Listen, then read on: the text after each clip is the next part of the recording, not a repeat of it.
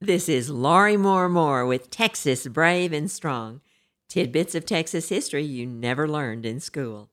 Today's topic, High Society comes to Texas, 1898. In February of 1892, the New York Times published its official list of the creme de la creme of New York society, 400 individuals, a mix of knobs, old money families such as the Astors, and swells, the nouveau riche, including the Vanderbilts. It was the Gilded Age in New York, and the city's influence helped city directories become popular across the country.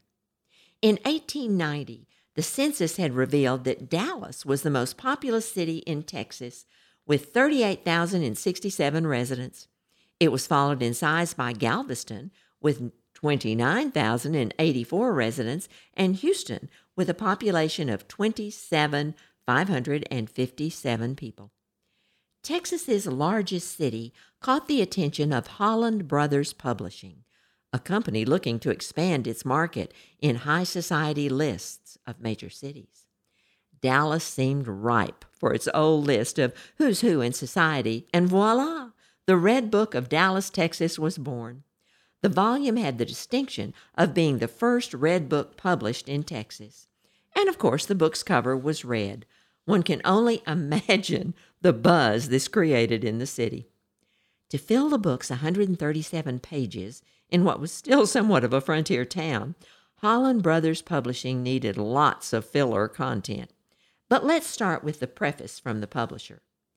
In presenting the Red Book to the public, the publishers feel they have supplied a decided need of an important element of the community. To facilitate the requirements of social life and place persons in direct communication with the representatives of the different phases of the best local society, this directory is intended. It is here also that new residents of this city may find the names of any and all persons whom they may desire to include in their visiting list and whom they wish to meet in any social way. The small volume contained a high society list of 3,245 adults and children from Dallas, supplemented by 333 from Oak Cliff. If the household had a designated day for accepting in-person visits, or calls as they're properly called, that was noted.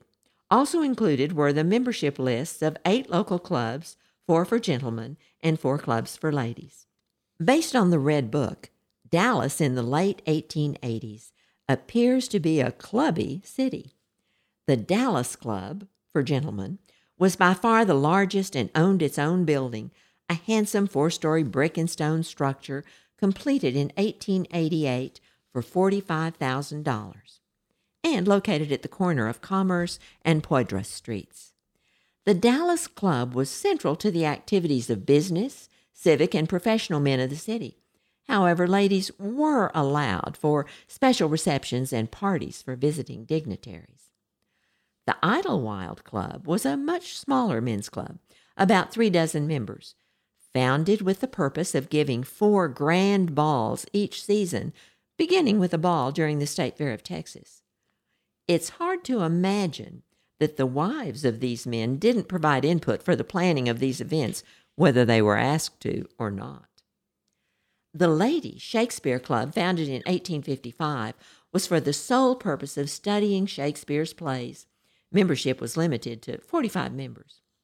The 32-member Ladies' Pierian Chautauqua Club reported its object was mutual improvement of its members. The social aspects were a side issue. Apparently a serious literary group. Not to be outdone, the 21-member Cuero Club adopted as its course of study a new method for the study of English literature, which involved reading current literature and a weekly review by critics. 2 other ladies' clubs, the Standard Club and the CLMA Club, also existed to study literature.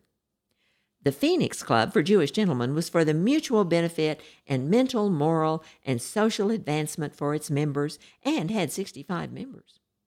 The Social Ethics Club was open to any unmarried gentleman over the age of 21 and its purpose was to promote the social, musical, and dramatic culture of its 27 members. Fleshing out the Red Book was a section on etiquette. While it contained much that was perhaps less relevant in Dallas than in New York City, the 7 pages were, no doubt, still of interest to many Dallasites. Here are some examples.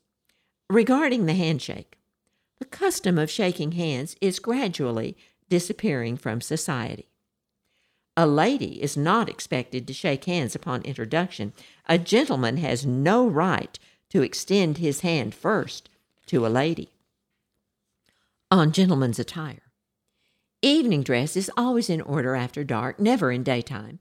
Either white or black ties may be worn with full dress. For balls, a white tie is better. This advice conjured up an image for me of formally dressed men and women dealing with Dallas's dirt streets in the late 1800s.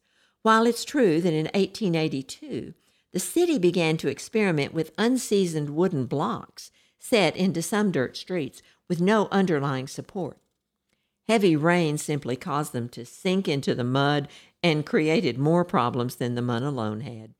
Even wooden sidewalks, where they existed, would not fully alleviate the problem of ankle-deep mud. It was 1899 before Main Street had asphalt paving. As for calling cards, the Red Book revealed special etiquette, and it involved secret messaging that only those in the know would know. One must remember when visiting to turn up a corner of their calling card. The upper right corner indicates a visit. The upper left corner signals congratulations. The lower right corner says adieu. The lower left corner expresses condolences. Turning the entire left end indicates a call on the whole family. Most of the remaining etiquette in the Red Book illustrates forms of invitations and proper responses for wedding announcements and invitations to special events. What I found especially interesting about the Red Book were the advertisements.